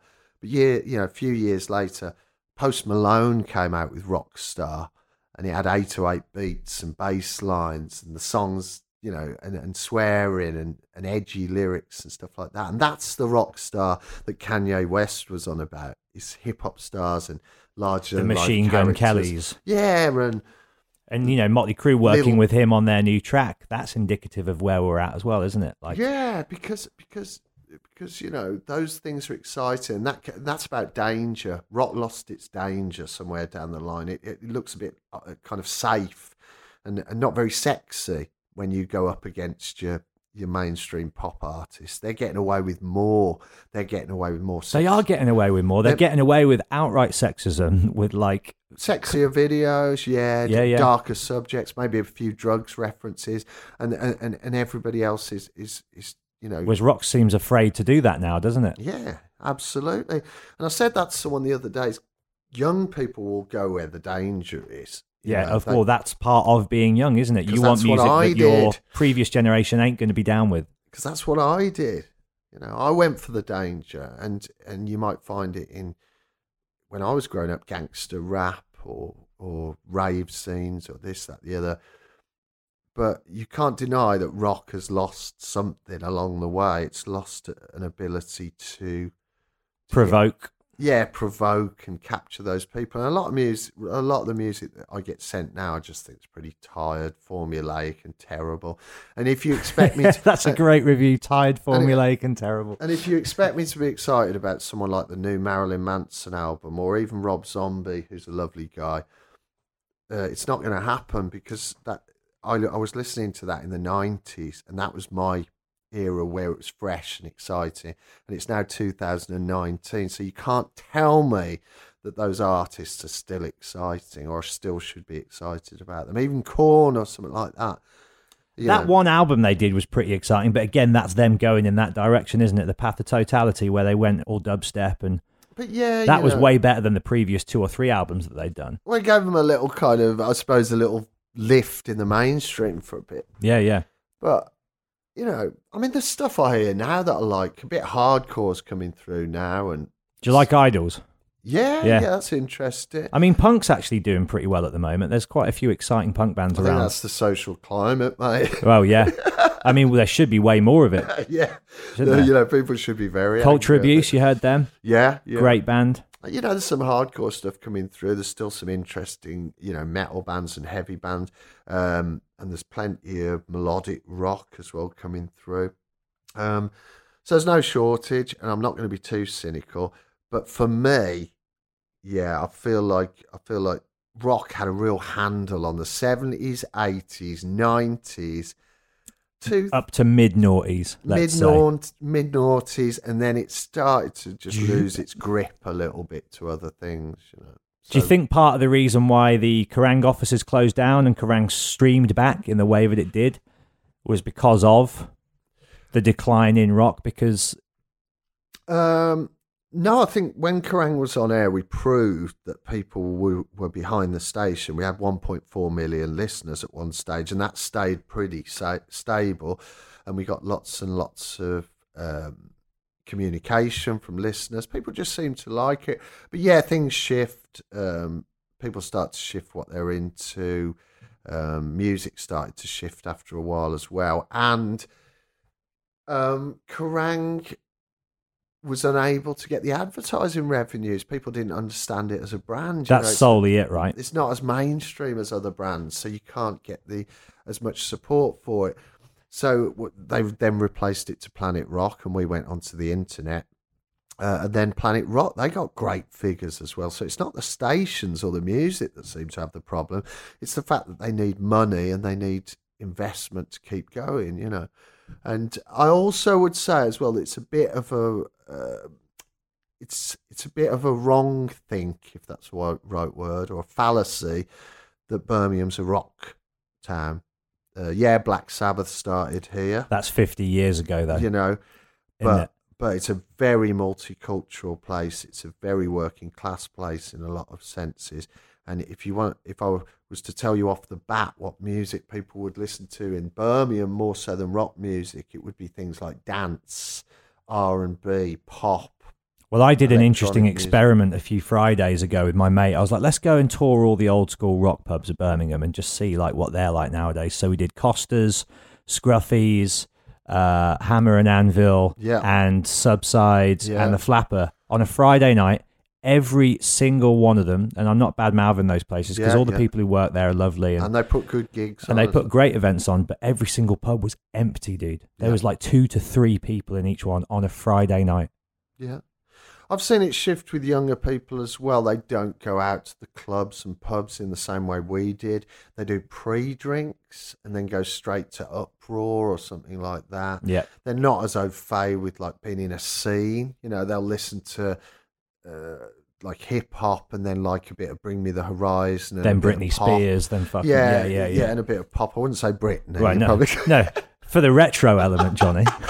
But yeah, Limp Bizkit rolling into bloody fucking. So yeah, young people just, you know, they haven't quite got those scenes and that thing. So there's probably a reason for it in that respect. And also, are people going out drinking? It's expensive, you know. The rock clubs doing what they need to be doing. Are they capturing the right people? And also, if you're over 40, like I am. How old are you now, dude? 49. 49, you look fucking good for 49. So if you... Considering the life you've led. Yeah. But, you know, as you get older as well, you might not want to go to things as much or go out to the clubs and pubs, which are full of 20, early 30s-year-olds. Saying that's no shortage of gigs for over 40s going on as well, especially rock ones. See people all the time on Facebook out at gigs, and there's lots of grassroots support for local bands and things like that. Which, as much as I'm a bit critical of it, I do think it's nice to see, you know, people putting their own gigs on and Battle of the Bands and getting all their mates together and stuff like that. Well, I hope that the live industry continues to not only survive but thrive, because for me it's the last bastion of culture, really, and the last place you can go and interact with people of different walks of life. Because the internet isn't a place where that happens. Do you know what I mean? You can talk to anyone, but really people build their own little micro climates and they stay within that. And a gig is the last place, I think, or just the pub. Doesn't even need to have live entertainment, but they're the last places you can go and interact and have debates and discussions and a laugh. Yeah. And I pray to God that the next generation of people, even if they're not drinking alcohol, they still do go out and socialize as opposed to just sit on their phone and Snapchat their mates. And it's the fans, the people who love rock and metal music keep it going, and they're different to other fans because they're not just about the song they heard on Radio 1 or the hook or what the girl looks like or the boy looks like and what fashions they're wearing. Yeah, the song of the week shit. Yeah, they like music. They like the way the bass player plays or the particular drummer plays or that style of guitar. And it's a little bit anal, you know, in that respect, because we're all musicians watching musicians, or we're all... Or wannabe musicians, or failed musicians, yeah. But that's also rock's little kind of ace card, is that it's so about the music. And as long as there's bands out there challenging people with ways of playing or creating something heavy or dark or melodic, and it's done on guitars, then rock music's going to survive. So it doesn't show any signs that rock music's going away. It's just whether you argue that it's kind of ploughing new fields or whether it's keeping itself interesting or whether it's just going back to being something that it was before. Planning for your next trip? Elevate your travel style with Quince. Quince has all the jet-setting essentials you'll want for your next getaway, like European linen, premium luggage options, buttery soft Italian leather bags, and so much more. And it's all priced at 50 to 80% less than similar brands. Plus, Quince only works with factories that use safe and ethical manufacturing practices. Pack your bags with high-quality essentials you'll be wearing for vacations to come with Quince. Go to quince.com/trip for free shipping and 365-day returns. There's never been a faster or easier way to start your weight loss journey than with PlushCare. PlushCare accepts most insurance plans and gives you online access to board-certified physicians who can prescribe FDA-approved weight loss medications like Wegovy and Zepbound for those who qualify. Take charge of your health and speak with a board-certified physician about a weight loss plan that's right for you. Get started today at plushcare.com/weight loss. That's plushcare.com/weight loss. plushcare.com/weight loss. Hey there, it's Michelle Norris. I'm host of a podcast called Your Mama's Kitchen. When I travel, I'm usually looking for a way to find a taste of home when I'm not at home. And one of the things I love to do when I am at home is entertain. And Airbnb allows me to do that. When I was in California recently, I rented a house that had a great kitchen. And when we were sitting around the table, we're all thinking, we're in someone else's house. Someone could be in all of our homes as well. If you have a home, but you're not always at home, you have an Airbnb. Your home might be worth more than you think. Find out how much at airbnb.com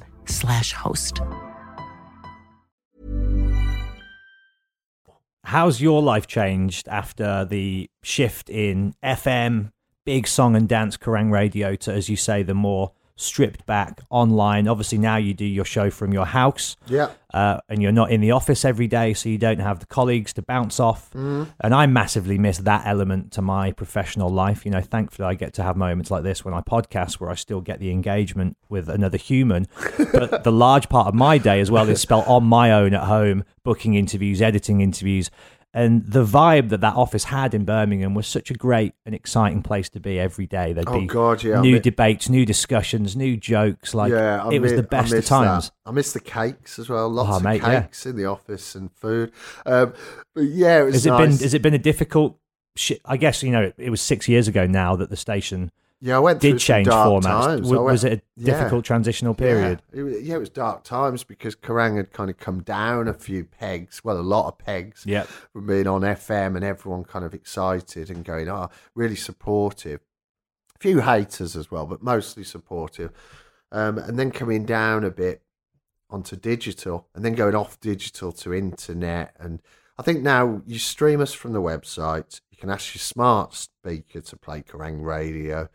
You've also got things like a Freeview 717 or an app on your phone or something like that. But it's not the same. It's not the same as being in someone's car on FM. And of course, Spotify and the podcast app and things like this have replaced a lot of FM radio as well. Yeah. Not everyone in their car now is going straight to the radio, are they? They're going to their own playlist. They're going to podcasts. Yeah. There's a lot more stuff to be consumed and enjoyed now. It's changed, and it was a big come down to not being in an office with loads of bands coming in and this, that, the other.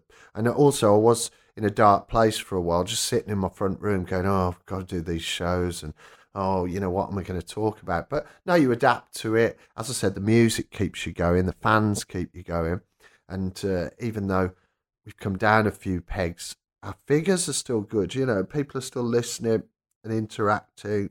Not quite as much, but I think the one thing you get from radio, which you don't get from anywhere else, is just somebody chatting, somebody talking, somebody telling you a story, somebody talking about a film or something that's happened that day.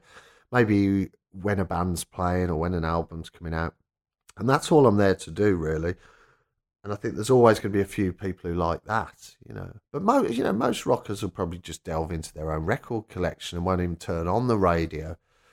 Well, I noticed that Capital just got rid of all their regional breakfast shows. Did you see that? Yeah. Or Global, whatever the company is. Yeah. So there's obviously now larger shifting tides within the radio industry, isn't there? Not just the rock radio industry. It seems like radio itself is having to tighten the purse strings across the board. Same way as magazines. Yeah. Magazines, people still buy them, people still use them, but I don't. I used to be a big magazine buyer.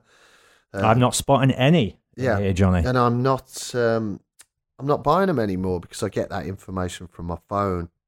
So, yeah, there's lots of shifts in media. And radio, every time people think it's just going to go, it seems to survive. And I think that's the social aspect of it.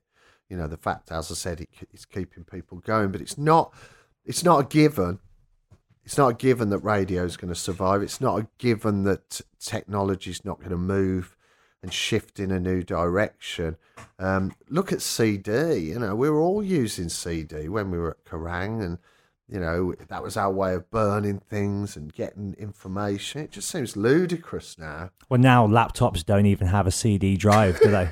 Which is insanity, because if you've got all your CDs, you're like, fucking hell, I can't even digitize them without buying an external plug-in.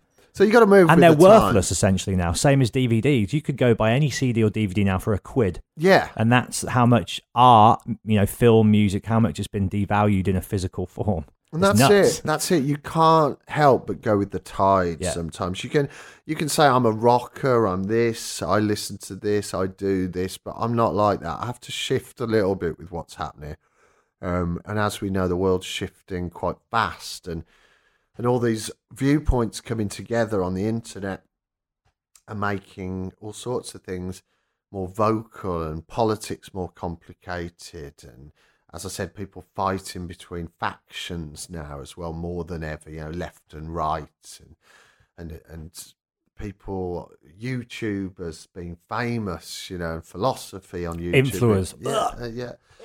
So all this stuff's going on, and I try. But you're still engaged and invested in all of it. Yeah, I try. And you're not going to go out to pasture just yet. No, I've got to be. I've got to be interested in the world around. I guess you've got a kid as well, so you've got a young child that Yeah. keeps you. And what is she now? 7, 8? She's 9 now. 9. Wow. Yeah, So she'll be a teenager soon, and then that's going to be a whole new world of. Yeah, I don't want to go there yet, Matt. I'm scared about that one already. Going to pick her up outside a nightclub. Yeah, at like yeah. half Oh man, it's got 12 to be or every something. father's worst nightmare. There's all that to come. But the thing is, the one thing I do all the time is, as I said, I try and keep a little kind of humorous spin on life. My dad taught me that. Even though I have dark times like everyone else, I try and just keep busy, keep little projects going, things to look forward to, films to look forward to. I like to look at politics and not take it too seriously. And obviously, if I can help change the world for the better or do something for the better, I will. But I don't think those are easy fixes. I'm not one of those people who if we all just do this, everything's going to be fine. I'm a cynic. I'm sarcastic. I'll never tell you what I truly believe, because it's always changing and conflicting. But you've just got to keep on top of it, on top of life, because it's not easy for anyone. No. And I think the internet and all this sharing pictures of ourselves and worrying about how we look and how we present to people all the time is having a negative effect on people's mental health. And that's why, as we were saying earlier in the interview, I'm protecting myself against that, and I'm going to try and protect Lauren against that as well. Well, that was going to be my next question. Are you going to oversee and be quite strict with access to social media and things in that regard? Or are you going to more take the approach of allowing her to perhaps make her own mistakes and learn from them? I mean, it's a tough call, isn't it? Yeah, it's a tough call because I learnt from my own mistakes. Yeah. I used to watch video nasties when I was 12 and 13. And you turned out okay? Yeah, and the school got in touch with my parents. Did they really? Yeah, because I was drawing pictures of zombies and decapitated heads at school, and I think they thought that there might be something dark going on at home, and I was trying to express myself. But it was actually just that the video shop that was in my area used to let me rent anything. What's that famous cannibal film? Cannibal Holocaust. That's the one, yeah. Yeah, stuff like that. So I was watching pretty grim stuff myself, but I was able to come out fairly okay. But yeah, I mean, I think with young people, it's just a balance, like anything. You can't stop them doing it when they're adults, of course, but when they're children, it's like anything. It annoys me when people give 18 video games to children who are 12, 13, 14, like Grand Theft Auto. I think there's good guidelines, there's little bits of protection you can put in, while still giving them a bit of freedom to do things as well. But certificates are there for a reason, And so I'm going to protect Lauren from certain things, but I'm also going to let her have the freedom to form herself. A lot of people say, oh, is she into metal and rock music? It's like, no, she's into what she's into, which could be Taylor Swift and Katy Perry one day, or it could be Sia, or the theme tunes from The Greatest Showman. I don't tell her what to listen to. You're not going here listen to Megadeth. No, she can find that later. She does do impressions of my vocals occasionally. Brilliant. And she likes having a little thrash around to some black metal if I put it on, but generally she finds her own stuff, and I think that's a good thing for kids, definitely. Musically, tell me about a couple of projects you've got going on, and then we're going to end. I want to get a couple of rock and roll stories out of you to end on some nice funny anecdotes. But first of all, band-wise, what are you working on at the moment? Yeah, I always try and do music, even if it's a rubbish project that I'm not serious about, or even if it's something with a group of friends where we just go and meet up. I think it's good to keep playing, whether you take it seriously or not. And I always do little projects, always try and get them released and get them out there. And at the moment, I've got 2 things. Rainbow Grave is my new project, and it's with some guys I've known for years. And it's like a mixture of, I suppose, grungy, nasty, distorted punk, mixed with psychedelics and kind of druggy sounds as well. So psychedelic, hateful, punky, grungy stuff. which is influenced by some of the bands we loved when we were growing up, like Butthole Surfers, Fantastic, Drunks with Guns, Stickmen with Ray Guns, and Flipper. Bit of Melvin's in there. Yeah, Melvin's in there as well. So, yeah, that's doing okay at the moment. We've got 2 singles out. We're going to release a new album September time called Know You. So pick it up on God Unknown Records. And, you know, we've got some good things in the pipeline, you know, European shows and stuff like that. So I'm going to concentrate on that. And then I've got a little death metal, black metal project in the background as well called Death Fiend, which I've just started, a 3-piece, which is just, you know, we've got a little lock-up in town with our own studio, our own gear in there, and we just go and have fun, and if it comes to something, it will. Are you still doing Police Bastard? Yeah, I still do some punk stuff with them. We lost our drummer, so we're just trying to get that up and running again, and we'll do the odd gig here and there, but yeah, I like to keep my hand in with the punk scene as well, because I'll always love the punk scene, always love them. I love lots of scenes, but, you know, that's a special one. That's where your heart lies. Yeah, well, it's just the thing that started that idea of you can do it, you can get up there, you can have a voice, you can fight for things and not be afraid, and you don't have to rely on the government and people to tell you what to do. You know, you are your own authority. So yeah, that's had a big part of my life, but so's rock, metal, and music and friends and cider. Yeah, and cider, a bit of drinking as well, a little bit. What time's your show on Kerrang Radio if people want to check you out on there? Yeah, I'm on Mondays, Tuesdays, Thursdays and Fridays 10 to 1 a.m. So I have Wednesday off. You get Alex Baker then with Fresh Blood. But yeah, my show, it's a mixture, lots of new music from all the different genres of rock and metal and punk and things like that. Also lots of big classics. And me chatting.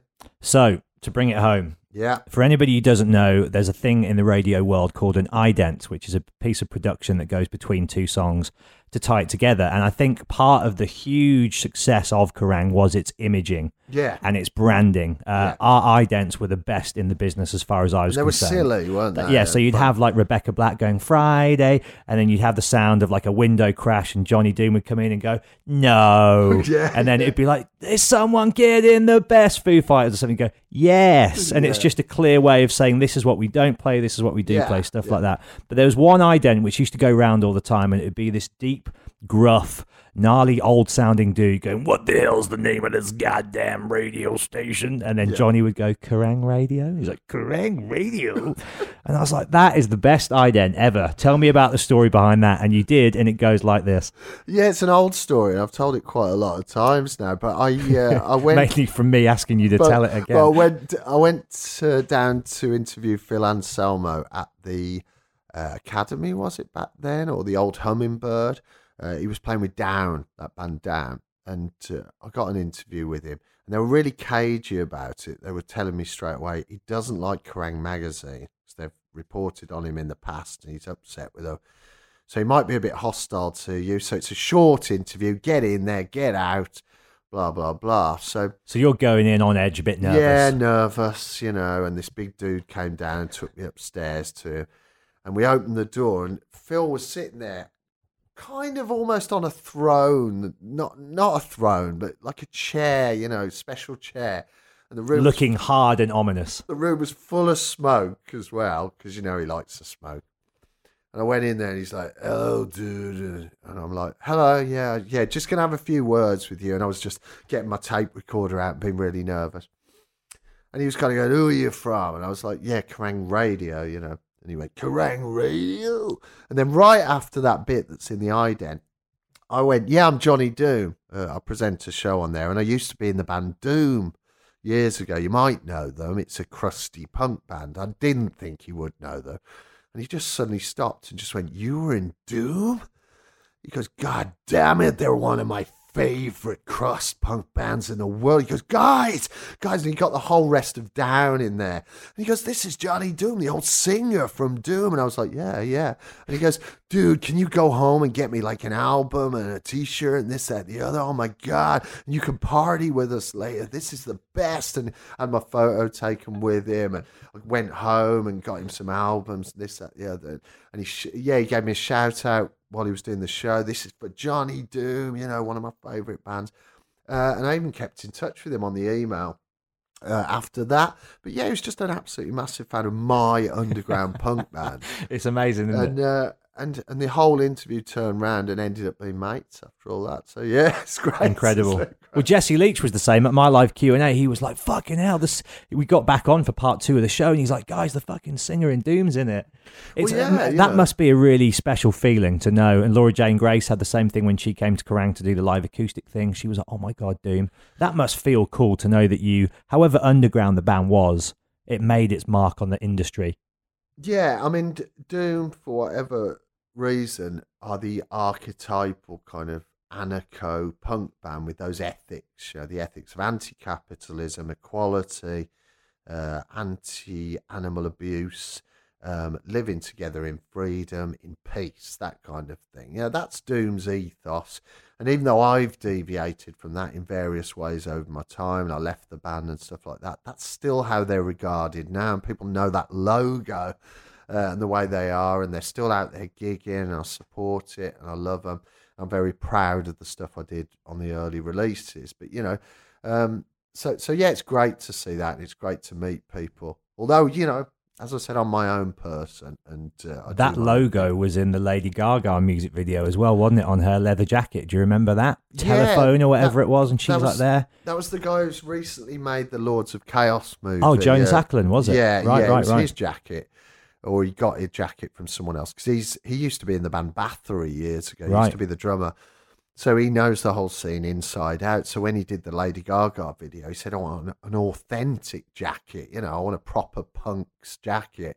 Mine. And it just so happened had the Doom logo on it. So yes, Lady Gaga, thanks for that. A few extra royalties. You got any more rock and roll stories we can share from the road less travelled, Doom? Any come to mind of partying with big name rock stars? Only the other one that I tell all the time, and that is somebody said to me, "Can you?" This is when I was working at the NIA, and I was working as a production runner, and they said, "John, can you go and pick up Slayer from the hotel?" And I went, "I've only got a tiny car. Have you got a minibus?" I mean, it's tiny. My car was tiny, like a Mazda little sports car. And they went, "No, we haven't got a van, so you'll have to do it in the car." So I went, and I got Slayer, and they crammed into my car like that. And I was just driving, just looking at them in the back seat, all hunched up. Kerry King, Jeff Hanneman, Tom Araya, and it just looked so stupid. Do you know what I mean? And I was like, "Guys, I'm going to drive you to the NIA. Is there anything you want to do?" And they were like, "Yeah, stop at McDonald's, man. I don't want catering today. I want McDonald's." So I had to take them to the McDonald's on Bristol Road. To the drive-through? Yeah. And I've just got Slayer in the back seat. And I'm thinking, God, if I crash or something, I'd kill these guys. Imagine killing Slayer. Do you know what I mean? Or something like that, or having an accident. I was absolutely petrified, but I got them to the venue. We got the McDonald's, got to the venue, and they were fine, and watched the show. But I picked up loads of bands. I picked up Trent Reznor, Machine Head. I've even got Chicken for Amy Winehouse before she died. That's the nature of the job. You're backstage, you're in the dressing rooms, and you don't know who you're going to meet. I remember when R. Kelly came to the NEC, and he had queue of women going into his dressing room while he sat on a throne as well. So yeah, you see a lot of different stuff, and I've got plenty of stories which I tell occasionally. So yeah. Would you ever do a book, or is that something you think would be too self-indulgent for you? I just don't think anyone would read it, because I'm not kind of famous enough. Would you do it for your own amusement, like an online sort of series where you do, like, say, a chapter a month and I'd love to do drip more feed stuff. it that way? Because you like writing and you're a great writer. And obviously now you can't sort of use Facebook for that. I'd like to do more I'd like to do more vlogging stuff as well. I do watch things like Joe Rogan, and I do watch people having magazine shows online and things like that. And I've always thought it'd be nice to chat and just talk out these subjects between yourself. But obviously it's putting yourself under fire as well. You've got to be knowledgeable. Otherwise you could just totally make a ham-fisted job of it. I'm one of those people who's an extrovert who wants to be out there, but only to an extent. I like my privacy as well. I like to be hidden from things. I couldn't stand being a celebrity. Just everyone on you all day long. I think it's nice to have a balance. But yeah, I do want to keep doing things, and I do want to keep out there. But I'm, as I said, I also like to be able to just shy away from it all. Start a podcast. Look how easy it is. This is it. You've got the equipment. You've got the capability, and I've got so much more to give. You have so much more to chat about. I love you, brother. Yeah, and thanks, I just want to say as a final thing, like, you were always really good to me when we worked together. You're always like a bit of an older brother figure. Looked out for me, advised me, and I'm grateful for that. And I'm really glad that we have our friendship and that I got to work with you. Yeah, good for luck, the time mate. That good luck. It's all about just filling your life full of these experiences, keeping going. You don't have to make a massive impact, but just as long as you are kind to people, polite, and get some things done, then that's good, in my opinion. So yeah, thanks, mate.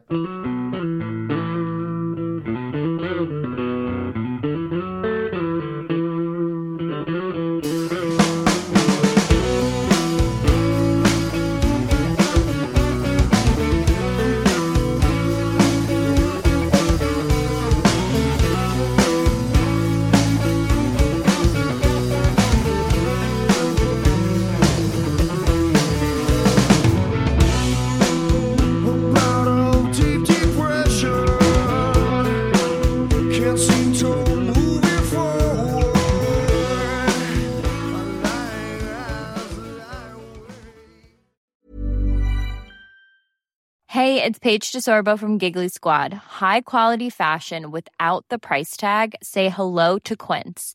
I'm snagging high-end essentials like cozy cashmere sweaters, sleek leather jackets, fine jewelry, and so much more. With Quince being 50 to 80% less than similar brands. And they partner with factories that prioritize safe, ethical, and responsible manufacturing. I love that. Luxury quality within reach. Go to quince.com/style to get free shipping and 365-day returns on your next order. Quince.com/style. Hey, it's Paige DeSorbo from Giggly Squad. High quality fashion without the price tag. Say hello to Quince. I'm snagging high-end essentials like cozy cashmere sweaters, sleek leather jackets, fine jewelry, and so much more. With Quince being 50 to 80% less than similar brands. And they partner with factories that prioritize safe, ethical, and responsible manufacturing. I love that. Luxury quality within reach. Go to quince.com/style to get free shipping and 365-day returns on your next order. Quince.com/style.